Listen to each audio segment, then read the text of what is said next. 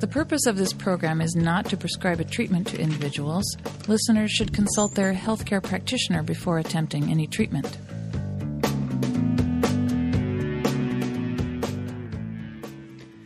Good morning and welcome to Health Watch. I'm Dr. David Naiman, your host. Today's guest is award-winning journalist and science writer Catherine Price. Her writing has appeared in the New York Times, Popular Science, The Washington Post, Outside Magazine, and Best American Science Writing, among many others. A graduate of Yale University and UC Berkeley's Graduate School of Journalism, Catherine Price's previous books include 101 Places Not to See Before You Die and The Big Sur Bakery Cookbook. Catherine Price is here today on Health Watch to talk about her latest book, Vitamania, Our Obsessive Quest for Nutritional Perfection. Welcome to Health Watch, Catherine Price. Thanks for having me. So, Catherine, why don't we start out with the story of how you came to be interested in writing this book? And I know it had a little bit to do with your own issues around health. Right. So a couple of years ago, basically what you're referring to is, when I was 22, I was diagnosed with type 1 diabetes, which is an autoimmune disease that requires me to pay attention to my food in great detail, in particular carbohydrates in the food because it affects your blood sugar. And so one day when my husband asked me kind of out of the blue, what's a vitamin? I don't know where he got that question, but he asked me what a vitamin was, and I tried to answer him, and I realized I didn't really have a good answer for him. And I just thought it was so strange because I've written about health and food for a while now, and I think about food all the time because of type 1 diabetes, and I didn't have an answer to this seemingly simple question. So I thought it would be interesting to look into that question and write a book about it. So why don't you tell us what a vitamin is, and then from there we can talk about, even though people can define what a vitamin is, how little we actually know about what vitamins do. Sure. Well, the first thing I would say is just to clarify something that was muddied in my own mind, is that the word vitamin and the word dietary supplement don't mean the same thing. So there's actually only 13 human vitamins. That's the A, C, D, E, K, and then the 8 B vitamins that go by names like thiamine and riboflavin and niacin. And those, roughly speaking, are chemicals that we need to get in very small amounts, usually from our diet, to prevent a specific deficiency. So like vitamin C prevents scurvy, for example. A dietary supplements, on the other hand, refers to a much broader category of products, including vitamins, but it's something like 85,000 different products on sale in the United States. So that includes everything from herbals and botanicals to bodybuilding powders, ground up glands, like all sorts of stuff. Everything you could see in a GNC would be a dietary supplement. So when we're looking at vitamins, one of the interesting parts about Vitamania was you looking back at some of these diseases before we were fortifying our foods. And, things like scurvy were actually huge problems, like huge amounts of mortality were happening from scurvy and other diseases that we now don't see, partially because of fortification. So can you talk a little bit about what it was like pre-20th century with some of these conditions? Yeah, it's easy for us to forget how horrible a lot of these diseases are, and also to not be aware of how they still exist today in places that don't have as easy access to vitamins as we do. But scurvy, again, which is a vitamin C deficiency, it became a problem when people began to be able to take ships for months at a time off the coast, and so basically eat food that didn't contain any vitamin C, like basically old biscuits and stuff. It's a horrendous disease in which your body can't make collagen, which is a protein in your body that basically holds us together, and you need vitamin C to make collagen. So if you don't have vitamin C and you're not making collagen, your body kind of starts to fall apart from within, and it kills you. I mean, it's really horrible. And this was such a problem that in the age of exploration, that ship captains and the governments would count on up to 50% of their men dying from scurvy on any given voyage.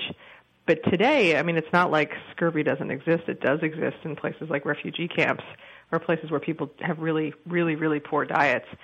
But we also have enormous problems with things like vitamin A deficiency, which is causing somewhere between 250 and 500,000 kids to go blind each year, and many of whom will die because vitamin A is important for the immune system.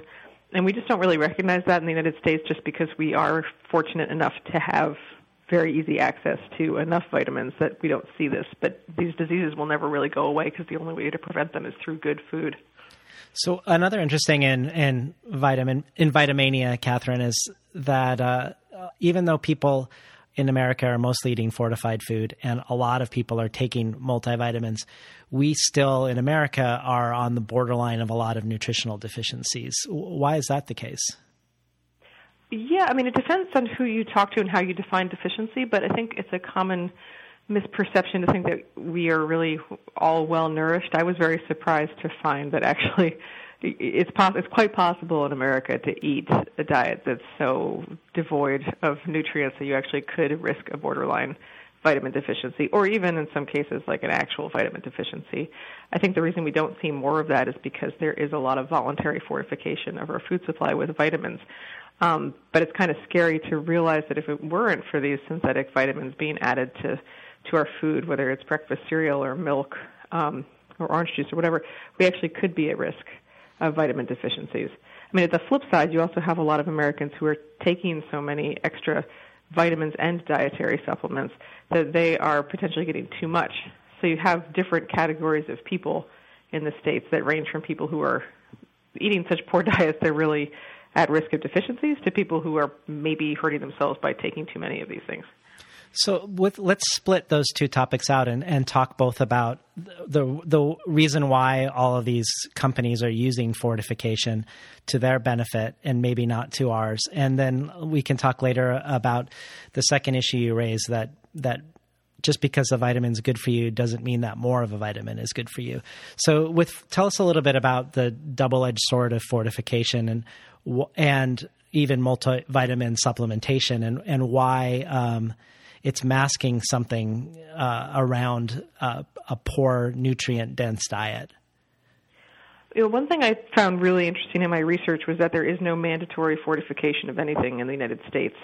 The flour was briefly required to be enriched with things in the 40s during World War II, but now it's voluntary. You just basically, if you call flour enriched, you have to put vitamins in it, but you can sell non-enriched flour. And what I found interesting is that the idea of vitamins became so appealing to the American public that it became it is a great marketing term. It was made up before any vitamin was actually isolated. So food marketers got onto using vitamin to help sell their products, and as a result, it went from being something that maybe the government would have been required to mandate fortification of. You might have to fortify milk if companies weren't doing it on their own, to something that was appealing in a business sense. So the government didn't really need to worry about it as much. Companies would voluntarily put vitamins into their products. One of the reasons they started doing so in the beginning, which is like 1930s, 40s, when it became possible to add synthetic vitamins to foods, is that was the same time you start to see the real spread of packaged and processed foods that are able to sit on supermarket shelves for a long time and kind of created the modern-day grocery store. When you process a food to make it shelf-stable, which you have to do if you want to have this kind of food system, that takes a lot of the vitamins out. So in order to make sure that their products weren't totally nutritionally empty, companies started putting it back in. But now we've gotten to a point where, first of all, we don't recognize that. So a lot of times you'll see vitamins and assume a product is healthy just because it contains them without looking at the underlying basis for why those vitamins have been added. But you also see companies using vitamins as a selling tool in ways that are totally unnecessary, like a lot of the sports drinks or energy bars or things like that you'll find at the gym, where it's above and beyond what we would ever actually need, but it just makes us feel healthier to have lots of vitamins in a product. Well, there's also this disconnect when you often look at epidemiological studies and say people who eat more vitamin C rich diets tend to have less of certain diseases, for instance. But then when you look at studies on vitamin C as a supplement, you don't see the same health benefits, which I would think would point to that perhaps in the diet there are all sorts of things that go along with vitamin C that we haven't identified that are actually the health promoting benefits of those foods. I definitely think that that's part of it. You know, if you have vitamin C in an orange, there's a lot of other stuff in the orange besides the vitamin C that may be doing things on their own, or they may be working synergistically with the C that are not present when you just take a tablet. And then the other point would be, you know, as you pointed out, I mean, these are all observational studies, so there's a lot of potential for confounding variables. So do people who take vitamin C happen to also go to the gym more often and not smoke and exercise, go to the gym more often, exercise more, eat a better diet overall? It's really hard with nutrition to tease out the exact factor that's causing these health benefits or problems with health. And that is definitely true with vitamins. In case you just tuned in, you're listening to Health Watch, and we're talking today to Catherine Price about her latest book, Vitamania, Our Obsessive Quest for Nutritional Perfection. Well, why don't you talk a little bit about the research around multivitamins and why you're not a proponent of them? Right. Well, I think there is a place for multivitamins for some people. I'm just not a proponent of the idea that everyone should take them as an insurance policy, or that we should stop our questions at the question of whether to take a multivitamin. So basically, no major health organization in the U.S. recommends the routine use of multivitamins for otherwise healthy people. That's basically because they haven't been shown to cause or do much beyond what you'd get naturally from food. So there's not really much of an added benefit that we know of from multivitamins. But with that said, there's the qualifier in that sentence that it's people who are healthy who don't need to take vitamins, who are eating a good diet to begin with. And unfortunately, there are a lot of people in the States who are not eating a good diet, who are eating diets, we were saying, that's so poor that they're actually not even getting synthetic vitamins from fortified foods. So those people might benefit from a multivitamin supplement. I would argue that it would be better first to change your food, to try to find foods that naturally contain vitamins for the reasons we were just talking about, because they probably contain other good stuff. But for those people who aren't going to do that, a multivitamin could help. But it's not, I think we want like an easy blanket answer to whether everybody should be taking one or everybody should not, and that is unfortunately not a question that has one answer. And there's certainly certain vitamins and minerals that have more science behind them than others. I think of calcium and vitamin D and iron, for instance, for anemia, that would be slam dunk for most conventional physicians would want people to be on those for certain conditions. Yeah, and that's an important point, that there are also specific conditions or lifestyle choices that make supplementation necessary or a good idea. So, yeah, for example, there's a reason that most flour in the United States has added folic acid to it, or enriched flour is required to have it, and that is to prevent neural tube defects, which is a devastating type of birth defect, which means that, basically most women of childbearing age, certainly if you're even thinking about becoming pregnant, should consider a folic acid supplement, because it's hard to get enough of it to absorb enough of it from your diet, and it does do good things. Or if you're a vegan, you could have a problem with vitamin B12, because B12 is made in animals' guts by bacteria. And so if you're not eating animal products, you could be at risk of a B12 deficiency. So there's certainly times and situations where additional supplementation is medically necessary. Well, touch a little bit on why more vitamins isn't a good idea necessarily. So why something that's potentially good for you, doubling or tripling the dose could potentially be harmful for you in certain cases. Yeah, this is one of the strangest things about vitamins, because we don't really apply it to most things in our life. Like in general, you think, okay, I need a certain amount of calories, right, to fuel my body. But we all know that does not mean that you should then eat as many calories as you possibly can every single day. That's not going to do good things for your health. But something about vitamins makes us think that if a little bit is necessary for health, then a whole lot must be better. And I think that's an unwise assumption for a number of reasons. One is that there actually have been proven issues with taking too much of particular vitamins. The fat-soluble ones, which are A, D, E, and K, meaning they dissolve in fat, they stick around in your body a lot longer than the other vitamins. And so it's possible to build up too much of those vitamins, especially vitamin A, which can be toxic to your liver. But you also have problems where if you take a lot of vitamins, you can throw off other processes in your body. Like you were just saying, vitamin D and calcium are intrinsically linked, and you need D to absorb calcium, and you obviously need calcium for healthy bones. So you need a certain amount of vitamin D. But if you take super doses of D over a long period of time, it's possible you could start to absorb too much calcium and end up with deposits elsewhere in your body where you don't want extra calcium, like in your kidneys. So that can be a problem. And then the other issue is just even for the water-soluble ones, which is C and the B vitamins, people just say, oh, you'll just pee them out. But yeah, you will eventually, but you really have to saturate your body before you're going to start eliminating the vitamins in your urine. And the thing is, we just don't know what the long-term effects of constantly saturating our bodies are with vitamins over long periods of time. And there is some evidence in the case of certain vitamins that could be detrimental. So I personally feel more comfortable trying to stick as closely as possible to amounts of vitamins I could naturally get from my diet. And that goes back to kind of what you hear from Michael Pollan a lot around just going back to sort of traditional ways of eating more nutrient-dense whole foods as an insurance policy in the hope that there is a wisdom in those foods that have been passed down culturally through time. Is that somewhere that is that a perspective you would prescribe to or subscribe to? Yeah, I think that it definitely is a wise way to eat. I mean, as I said, there are certain circumstances where you do need extra vitamins. In that case, they're almost functioning more like drugs or medicines, you could say, because you're correcting a problem. But I do think that that's a wise way to eat. And what I thought was interesting in my own research to kind of wrap my head around is it sounds like it's such a simplistic way to eat.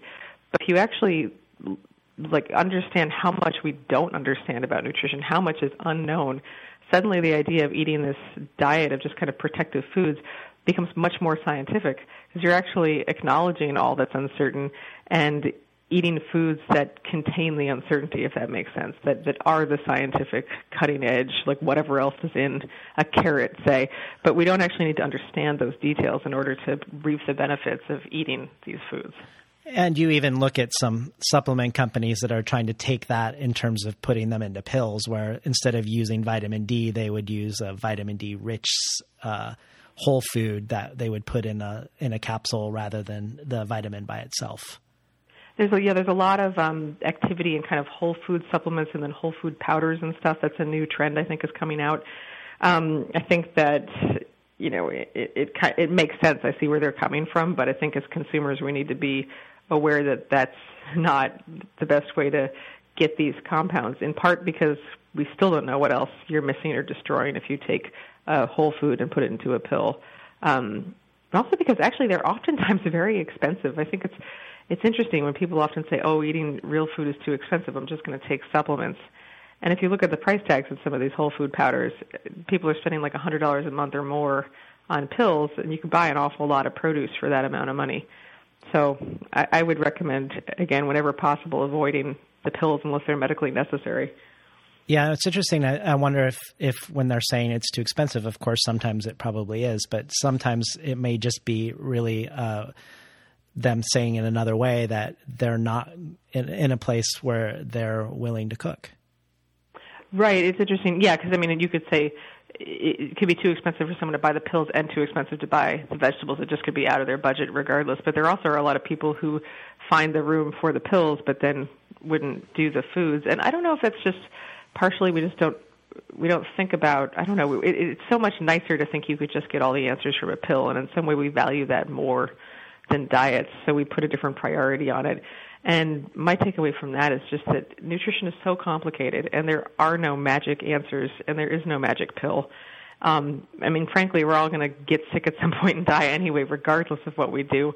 But in the meantime, I keep coming back to the idea the best thing I can do is to try to get as many nutrients as I can as possible from foods that naturally contain them.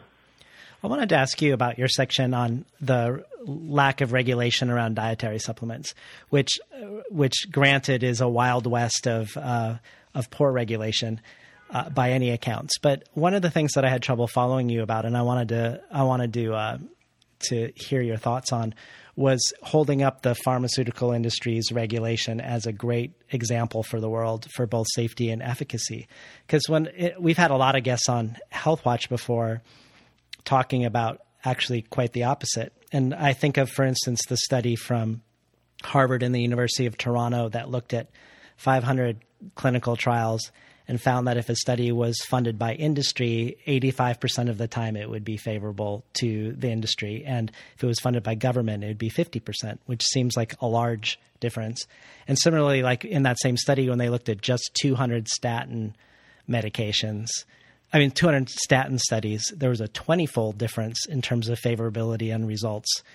And that's not even going into off-label prescribing or the fact that 30% of studies aren't published, and a lot of those are not published because of the poor results that are going to go towards industry. So what are your thoughts on corporate capitalism and the fact that a lot of these studies are really funded not by neutral scientific organizations?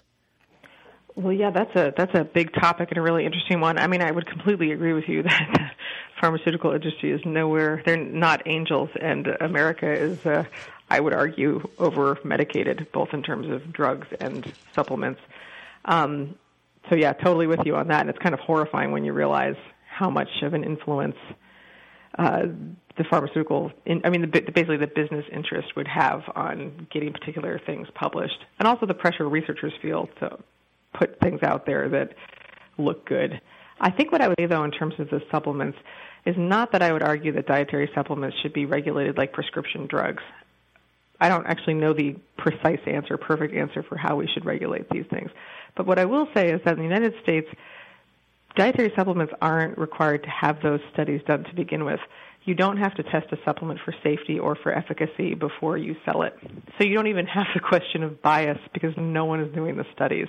And to me as a consumer, that is really concerning. I mean, I'd rather have a situation where you have tons of studies and maybe many of them are biased or maybe there's lots of problems with them, but someone is actually doing the study than the situation here where I could come up with a supplement tomorrow and sell it to you and not have to do any research.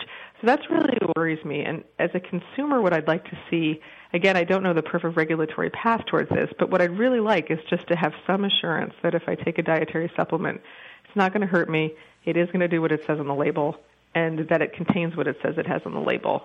And, I think about something like an over-the-counter drug like Tylenol. There are problems with adulteration with over-the-counter drugs. I'm not saying that's perfect either, but for the most part, I can be pretty confident it'll get rid of my headache, and it's not going to hurt me in the dose prescribed on the label. Or the example that I think is particularly striking to me is the fact if you look at some products like antiperspirant deodorant or like anti-dandruff shampoo, things we don't really think about as drugs, if you look on the back of those labels, it actually says drug facts. And there's a requirement, not that they go through like extensive tests every time you want to launch like a mouthwash, but that the manufacturers are able to cite research or match, they call them monographs, like sets of rules that define what is mouthwash, what does it do, how do we know it's safe before they sell it. So it's a much lower standard than like a pharmaceutical drug, but it still assures you that the mouthwash is safe, and that doesn't exist for supplements either. So all that's to say that I think you bring up really good points, but there's nothing protecting me from dietary supplements, and that really freaks me out. That's a very good point and well taken. It is interesting, though, however, that you see like the way in which the conventional medical community, say, would look at herbs. It is the way you would expect a trade organization to look at them, in the sense that they do nothing beneficial, or if they do something beneficial, it's extremely weak, but somehow they're also extremely powerful and interfere with everything else that you're doing.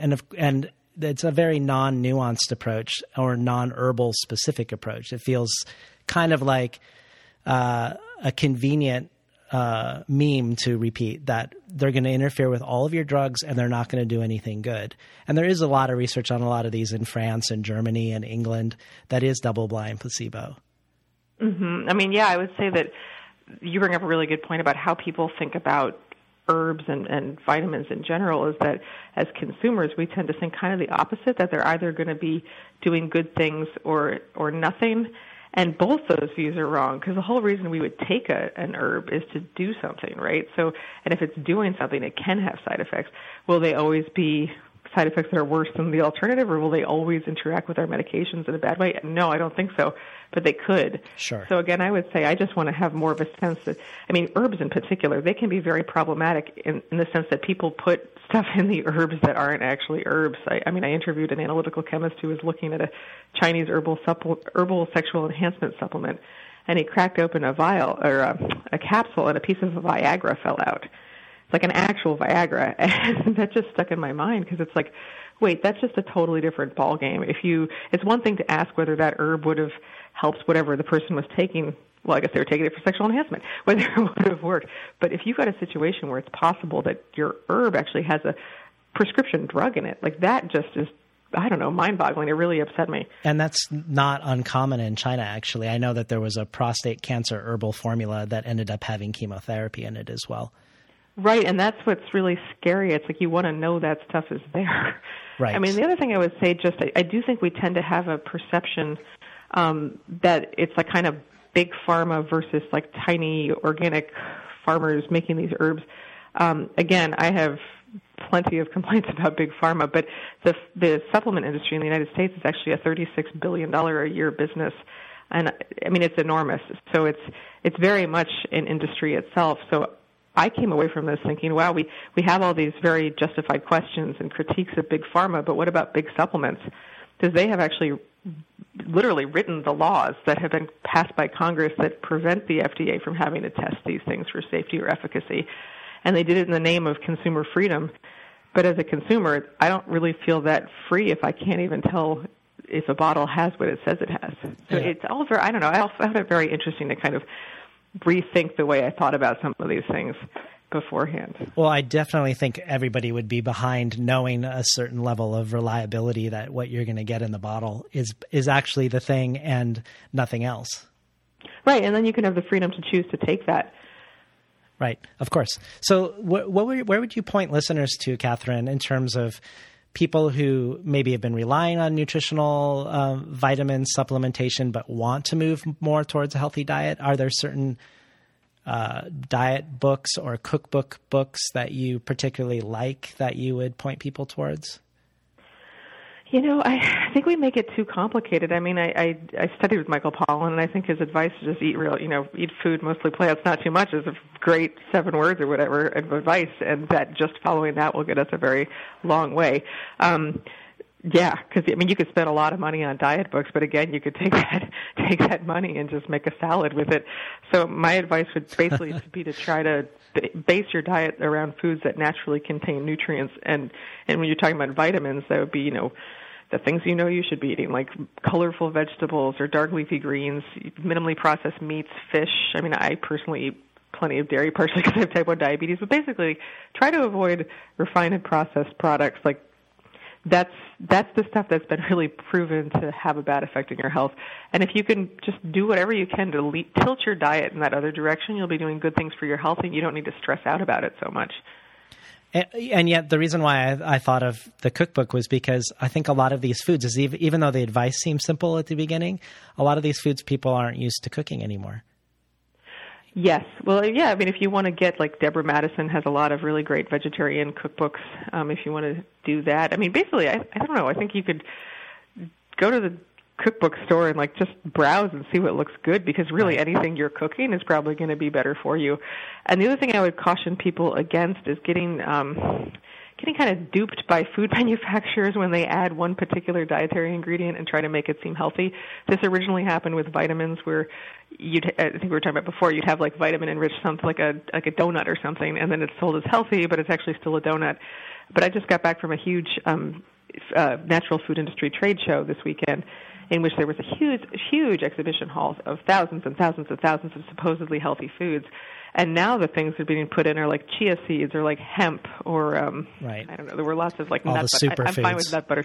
Yeah, all these superfoods. And just be aware that adding chia seeds to a muffin doesn't change the fact that it's a muffin.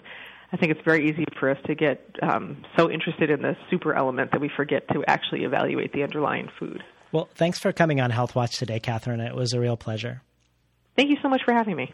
We're talking today to Catherine Price, author of Vitamania, Our Obsessive Quest for Nutritional Perfection. I'm Dr. David Naiman, your host. This is Health Watch. Stay tuned for the rest of the Monday Morning Radio Zine.